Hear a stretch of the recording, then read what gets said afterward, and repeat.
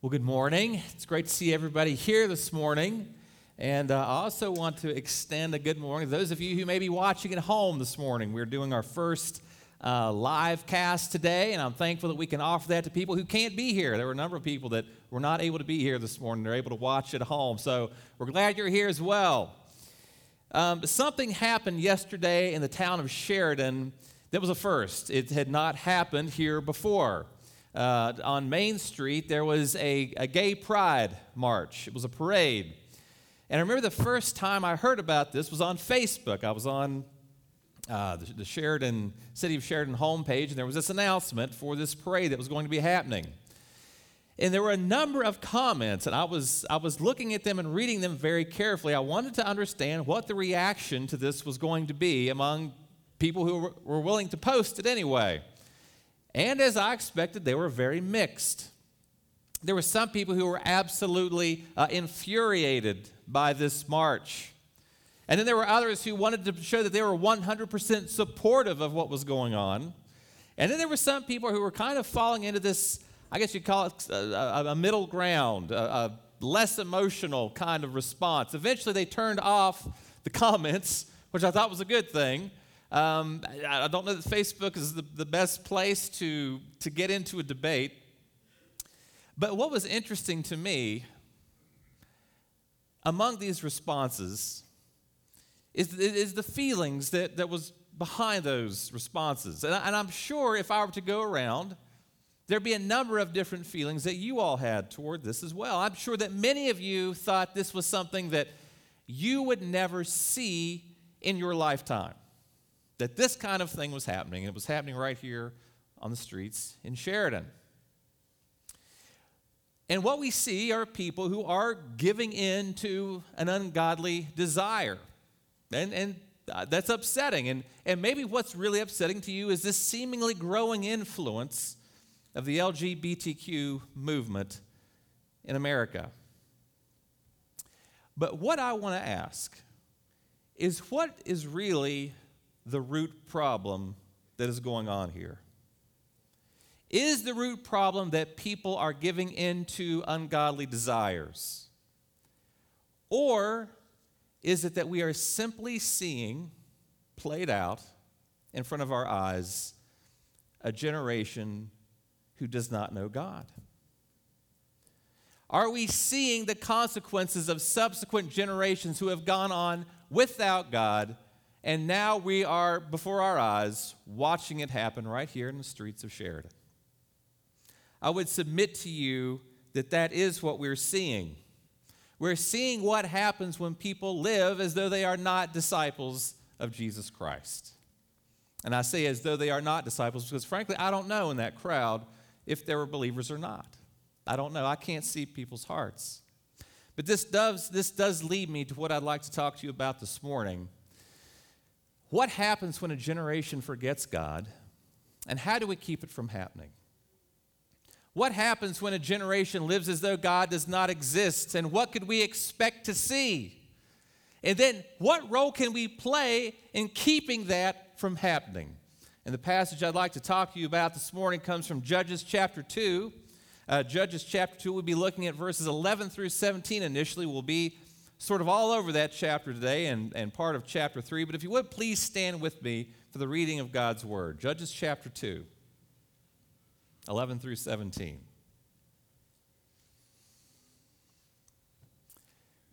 And the people of Israel did what was evil in the sight of the Lord and served the Baals.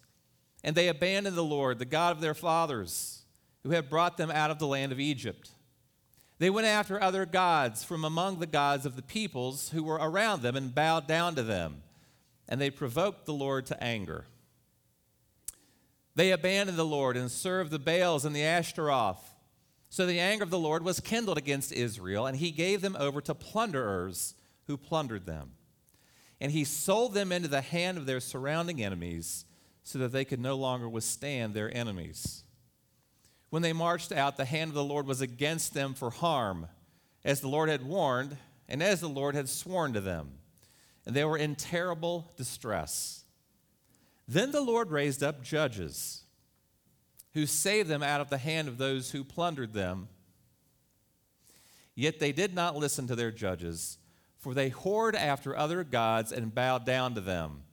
They soon turned aside from the way in which their fathers had walked, who had obeyed the commandments of the Lord, and they did not do so." You may be seated. This morning we're continuing our series in the book of Judges, and one of the repeated themes in the book of Judges is what happens when there is no king. You see, there was no king in Israel, and people were doing what was right in their own eyes. So in a sense, you could say, welcome to Israel. There's no sheriff in town. No one's minding the store, and this is what we see happening in Israel. People going after their own ways, people going after these other gods, everybody doing what was right in their own eyes. You see, God had made an agreement with the people of Israel. And you saw way back, we looked last week in Genesis chapter 12, verses 1 through 3, this Abrahamic covenant where God went to Abraham and he made these promises to Abraham. And then later he'd make another covenant that said, you've got a deal, though, to keep up. If you keep me as your God, if you don't go chasing after other gods, then no one will stand before you. But if you betray me, I'm going to deliver you into the hands of the people who are oppressing you. Unfortunately, that's what we see happening again and again in the book of Judges. This agreement, this covenant, not being kept up by Israel. Last week, we took this first look at the sin of the Israelites. We immediately see them abandoning what they had learned, and they start going after other gods. And we looked at that failure, and we talked about, well, how do you cope with failure? And fortunately, we see the Israelites become repentant. They acknowledged they'd made mistakes, they repented, and they turned away, and they made a sacrifice to the Lord. Unfortunately, that repentance didn't last too long. And you saw it there in the chapter that we just went through. They came up with excuses. They talked about being afraid of the people that had the iron-rimmed wheeled chariots. And that wasn't going to stand with God. So then by going through this chapter, by looking at the failures of the Israelites to do what God had commanded them to do, we're learning about being more Christ-like. And this morning we're going to continue on, and we're going to talk about, one, the danger of forgetting God. What happens when the people of Israel forget God? Then secondly, the need to follow God. We do, by the grace of God, have a deliverer. Again and again and again and again in the book of Judges. And then finally, we'll talk about how can we know God? How can we know God? And then how can we pass that faith to the next generation so we don't repeat the same mistakes that we see happening right here in the book of Judges? So we'll talk about these three things. And before we get back to the book of Judges, I want to do a little more of the history that we get in the book of Genesis concerning the land that was promised to the offspring of Abraham. I want to briefly look at Genesis chapter 15, verses 13 through 16, because we got some information and it's really pertinent to what we're talking about and seeing this morning. And starting there in verse 13, it says, "Then the Lord said to Abram, know for certain that your offspring will be sojourners in a land that is not theirs and will be servants there, and they will be afflicted for 400 years. And that's a reference to Egypt and the time that the Israelites spent in Egypt for that 400 years. And it says, but I will bring judgment on the nation that they serve, and afterward they shall come out with great possessions. And we see that happening. We see the Israelites coming out of Egypt. God inflicts plagues upon them. He takes the firstborn sons of the Egyptians, and they come out with great possessions. Actually, that's detailed. We see that the Israelites lead with possessions from the Egyptians. And then it goes on. As for you, speaking to Abraham, you shall go to your fathers in peace. You shall be buried in a good old age. Well, that's nice to know. Abraham, all right. You'll get to live a long time. And they shall come back here in the fourth generation, for the iniquity of the Amorites is not yet complete. Now, this last verse is very interesting, because what God is saying is, I'm giving these Amorites some time. They are not yet as bad as they are going to be. You know, it's difficult. As a matter of fact, in seminary, I wrote a paper on this event called the Canaanite Genocide. These Israelites that are just going in there and seemingly indiscriminately killing everybody they come into under the command of God, or they should be. But look at this verse. God already recognizes that these Amorites are sinning. And he's giving them 400 years. They'll come back in the fourth generation when, as he says it, when the sins of these Amorites reaches its fullness, or when it becomes complete. And the Israelites are going to be the instrument of God's judgment. Not only are they going to go in and take this incredible fertile land for themselves, but they will also punish these Amorites. They will be the tip of God's spear. So I wanted to provide you with that background. He's patiently waiting for these Amorites to reach the fullness of their sin. And that brings us to Judges chapter 2. And the first thing we're going to see is the danger of forgetting God, this horrible danger of forgetting God. And let's take a look at this generation that forgot God. So going back to Judges chapter 2, we pick it up at verse 6. And verse 6, notice what's happening here. This is an important sort of a interpretational point. It says, when Joshua dismissed the people. Now we're going back in time. We've been talking about current events happening in Judges, and then boom, we get to verse 6 and we go back in time. It's kind of like, you know how like on TV shows when there's like a conversation between two people and then one of them starts going, it just seems like yesterday. And then there's this, sort of this, the screen goes fuzzy and wonky, and then you have this flashback scene. Well, that's what's happening here in the verses 6. Starting in verse 6, you've got this flashback scene where you go back in time to Joshua. So we're talking about Joshua here. It says, when Joshua dismissed the people of Israel went each to his inheritance to take possession of the land. And the people served the Lord all the days of Joshua and all the days of the elders who outlived Joshua, who had seen all the great work that the Lord had done for Israel. And Joshua, the son of Nun, the servant of the Lord, died at the age of 110 years old. Again, a good long life. And they buried him within the boundaries of his inheritance at Timnath-Heres in the hill country of Ephraim, north of the mountain of Gosh. And all that generation also were gathered to their fathers. And there arose another generation after them who did not know the Lord or the work that he had done for Israel. So we've got that flashback. Here's what it looked like with Joshua. People were serving the Lord. People had seen the work of the Lord. But then we've got this other generation that comes up who did not know the Lord. There's a couple of things I want to point out to you, and look carefully at verse 7. And the people served the Lord all the days of Joshua and all the days of the elders who outlived Joshua, who had seen all the great work that the Lord had done for Israel. This generation had this firsthand knowledge and saw what God had done. But then we get to verse 10. And notice that phrase, and there arose another generation after them who did not know the Lord or the work that he had done for Israel. There's a shift. There's a change. This next generation was not like the previous generation. Now, it's interesting that no real cause is stated here. It's like, well, why didn't they? Well, it's not stated. We don't know exactly why.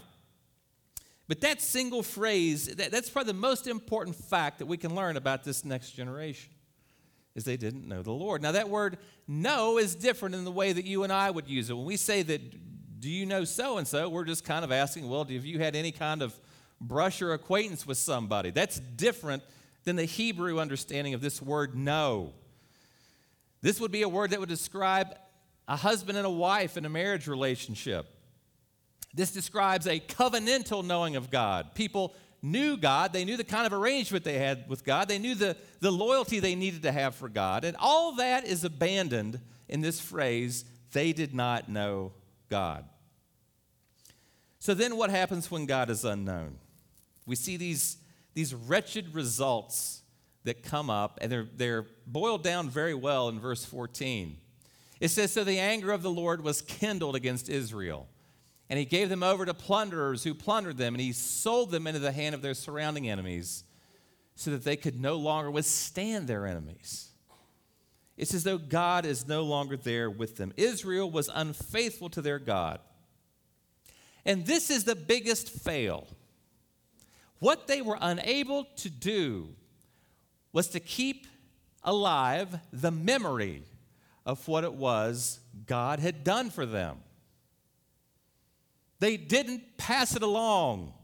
They didn't keep it alive within the body. Evidently, it wasn't even talked about what it was that God had done. And you think, how could that have happened? It's almost like the miraculous acts they saw. I mean, the things that happened in Egypt, God leading them through the desert, this pillar of fire. Yeah, it was forgotten about. Those acts of God were forgotten about. And because they forgot, an entire generation is going to be lost. They're going to lose out on God's blessings. You see, forgetting about God was just as tragic then as it is tragic today. Not much has changed. Let me ask you something. When is it easiest to forget about God? Is it when times are really difficult? Or is it when times are really, really easy? In my own life, when I look back at the times where there was very little prayer happening, where there was very little, frankly, church attendance was probably a lot more loose. It's when things were fairly easy. It's when nothing was really challenging happening to me in life.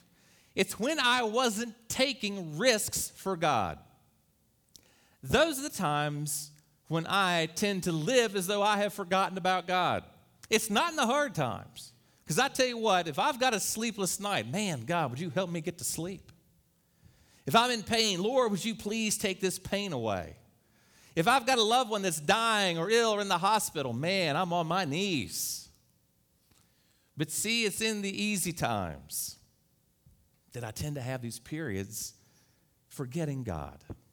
Long periods of time may go by where I have very little intentional prayer going on or feel very little need of Him in my life. There's a danger in that because you see, when we live that way, we are missing out on blessings. We are missing out on the opportunities to share Christ with someone. We are missing out on the opportunity to use the gifts that God has given us for the edification of the body. See, that's why God gives gifts. So those gifts can be gifted to somebody else. So we can teach people, encourage people. Just about every gift, if you go through the New Testament, I want to say just about every gift that's given to the body cannot be practiced outside the context of community. How do you love somebody? How do you encourage somebody? How do you show mercy to somebody? You can't do it by yourself. See, those are the times we're living and acting as though we have forgotten God. And when we do that, we are missing out. These Israelites were meant to have all of the land. But because they were being disobedient, because they had forgotten God, they weren't getting any of it. As a matter of fact, they're going to have to live under the tyrannic rule of these Canaanites as a result of their lack of obedience because they are acting faithlessly. So it's when times are okay that we tend to not take risks, or we neglect our own spiritual life, and we miss out on opportunities. We miss out on blessings. So we see the Israelites had forgotten God, and as a result, they're literally lusting. I mean, there's a word there that I read when it was opening up. It said and it used this word, they whored after other gods. Other versions say they prostituted themselves after these gods. See, these Canaanite gods were being credited with the fertility of the land. You got to imagine these Canaanites were living in incredibly, this was the promised land they'd been inhabiting all this time. There were huge grape clusters, and there was honey. I mean, it was the place to be. And these guys, these Canaanites, thought it was their false gods, the Baals and the Ashtaroths, that were providing them with these things, that they were making the land fertile. And the Israelites, what'd they do? They forgot God, and they just sort of bought into it. You see, rarely when you forget God, do you just leave that void. There's some other thing, person, place, idea that you're going to follow. And I want to talk about following God then now for a moment. We talked about what it's like when He's forgotten, but what about when He's followed? And fortunately, let me just first refer you back to the previous generation there in chapter 2, verse 7. It says that the people served the Lord all the days of Joshua and all the days of the elders who outlived Joshua, who had seen all the great work that the Lord had done for Israel. So you've got this generation following God. It doesn't say that they saw the work the Lord done, but this generation had remembered God. And then we get to this new guy we find in chapter 3, starting in verses 7 through 11. And it says that the people of Israel did what was evil in the sight of the Lord. They forgot the Lord their God and served the Baals and the Asheroth. Therefore the anger of the Lord was kindled against Israel. And he sold them into the hand of Cushan-Rishathaim, the king of Mesopotamia. And the people of Israel served Cushan-Rishathaim 8 years. Now that name Cushan-Rishathaim literally means the Cushan of double wickedness. Okay, that's the king that they're now serving. So God is punishing these Israelites by the hand of this guy. But then notice what happens starting at verse 9. But when the people of Israel cried out to the Lord raised up a deliverer for the people of Israel who saved them, Othniel, son of Kenaz, Caleb's younger brother. Now, if you remember who Caleb was, he was one of the 2 good spies that initially went into the land of Canaan and came back and said, you know what, there are giants there, but guess what? We can beat them. We can beat them. The other 10 spies didn't have such a good attitude. They're like, let's get out of here. Great clusters, great, but let's not get squashed. But these are the guys that had faith. So Caleb, he's blessed even more because of his faith. He's mentioned again. It says the Spirit of the Lord was upon him, and he judged Israel. He went out to war, and the Lord gave Cushan-Rishathaim, king of Mesopotamia, into his hand. And his hand prevailed over Cushan-Rishathaim. So the land had rest for 40 years. Then Othniel, the son of Kenaz, died. Now what we see here is this pattern. It's going to happen again and again. Israel's going to do something evil in the sight of the Lord. God punishes them by handing them over to a guy like Cushan-Rishathaim. I had to practice this a lot, by the way. It doesn't just roll off the tongue very easy. Cushan-Rishathaim. They give him over to a dude like this. Then God sends a deliverer when the people cry out, and he delivers them. This is a cycle that's going to happen again and again and again and again and again. But let's make some observations about this section we just read. Again, I mentioned Caleb, but beyond that, very little is mentioned about this first judge, Othniel. We don't hear a whole lot about him. Nothing dramatic happens. No additional land is taken. He doesn't give any big, long recorded speeches. But if you look very carefully, especially what it says in verse 9, notice it says, the people cried out, and the Lord raised up a deliverer for the people of Israel. See, the focus of this section is totally on God. Very little is really said about this judge. The focus is on God raising him up. It says the Spirit of the Lord was upon him. He doesn't make any major errors. He simply comes onto the scene, and he obediently goes out to war. This is what he does. And God does the rest. And then what happens? It says the land rests for 40 years. They've got 40 years of peace after they cried out to God and followed this man Othniel. See, he's primarily about God. The success of Othniel could be attributed to the fact that he was primarily about God, much more than he was about himself. You see, that's a factor in following God. When we are truly following God, we will become less, and God's going to become more. When we are truly following God, it is much less about us and a whole lot more about God. And that's what we see with this leader in Israel, this judge that God raised up. So we see this morning these consequences of a generation that does not know God. They've forgotten him.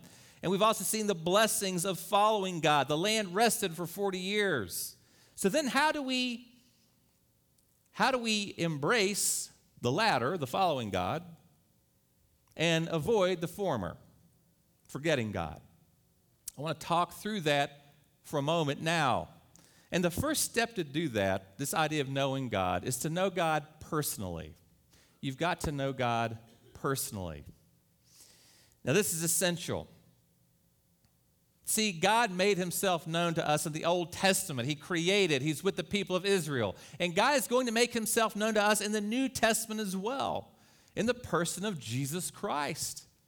Now, there's a real danger, interestingly, for children who are raised in church and in pretty good homes. And I'm thinking that there's many of you who may fall in that category, that you were introduced to God at a young age. But the danger in knowing God young is that you can rely on the faith of your parents.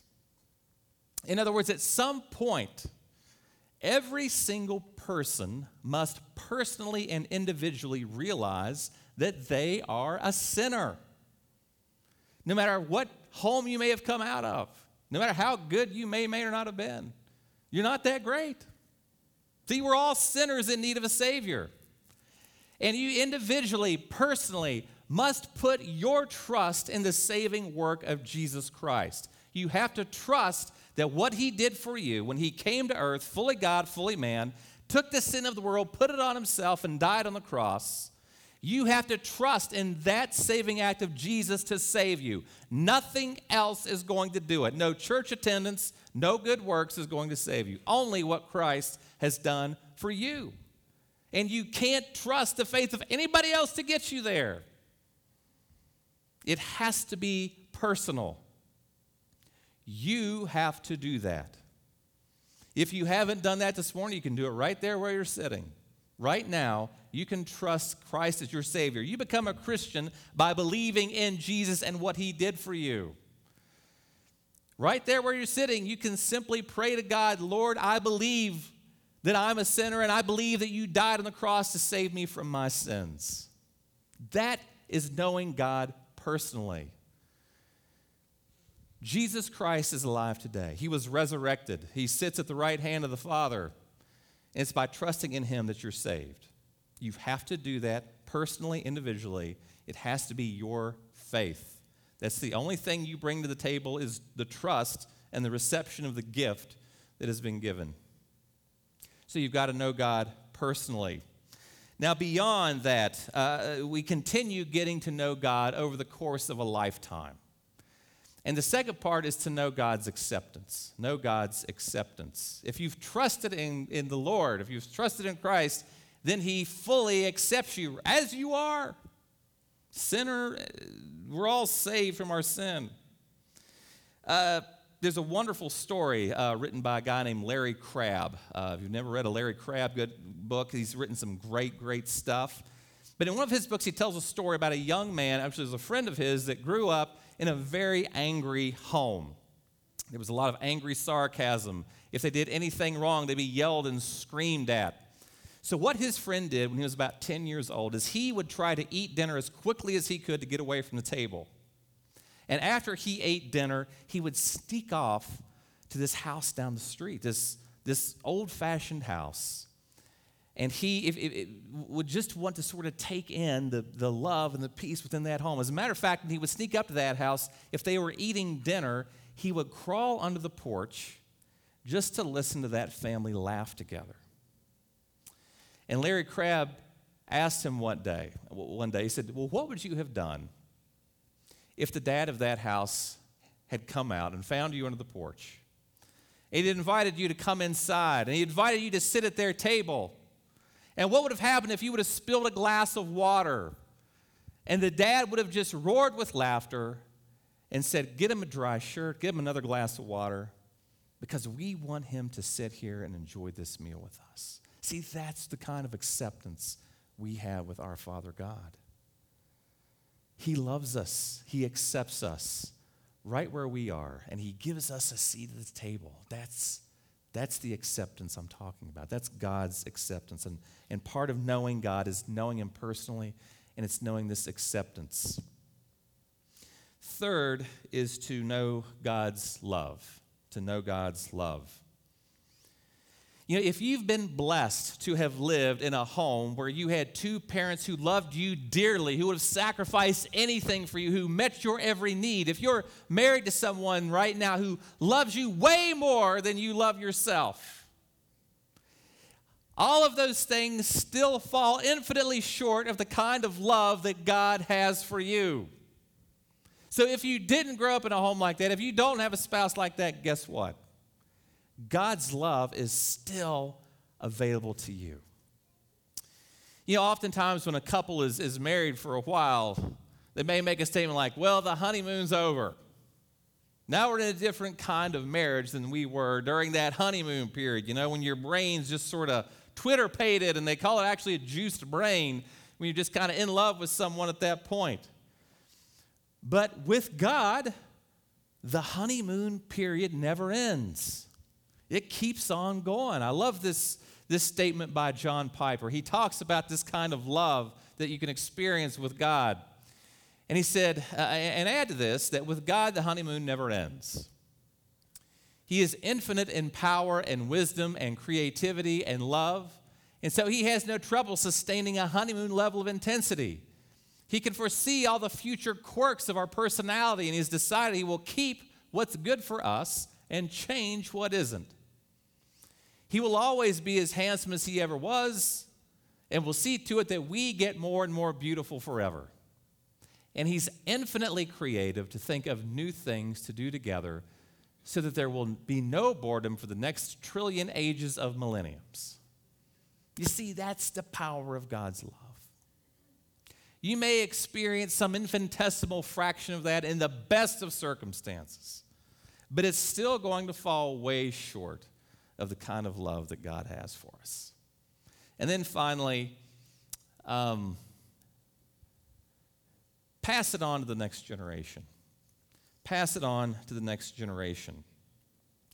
Show the next generation what it's like to spend a lifetime in a relationship with God, and spare no story. Show them that they are worth spending time with. Tell them about how God has practically impacted you over the days of your life. This is what I love about First Baptist, is we value an intergenerational church. One of the best strengths, I believe, is having all ages sitting together, where the younger people can see the faith of the older people, and you all have been through it. I've heard some of your stories. I know the pain of life, what you've been through, and yet, here you sit.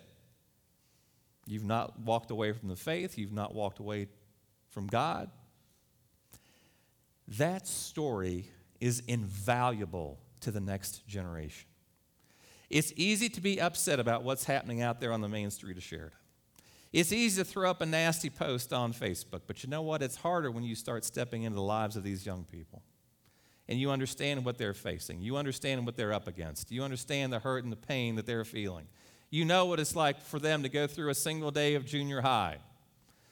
I had a conversation with somebody this morning. It has not gotten any easier what kids are facing. And you can pass on your faith to the next generation. So putting this all together, receive God's blessings by knowing him and share it with the next generation. Receive God's blessings by knowing him and sharing it with the next generation. You know, sometimes you may think, well, this generation, it's just lost. But let me tell you about another first that happened.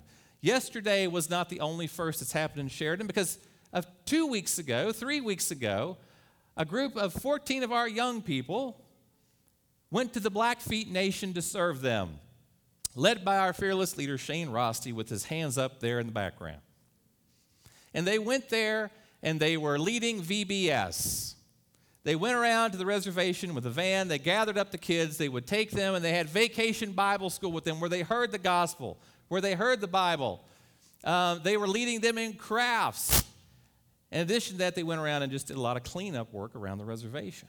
And the reason I'm showing this to you is so you can see, yes, there is a next generation that has not abandoned the Lord. And you know what? Over the rich 127-year history of First Baptist Church, that has been a tradition that we want to keep going. In 100 years from now, if the Lord tarries and we're all still here, or whoever's here, we're probably not going to be here, I hope that somebody stands up and shows pictures like this, so you can see that, yes, the next generation is serving God and living out the faith that has been passed on to them. Please Please pray with me.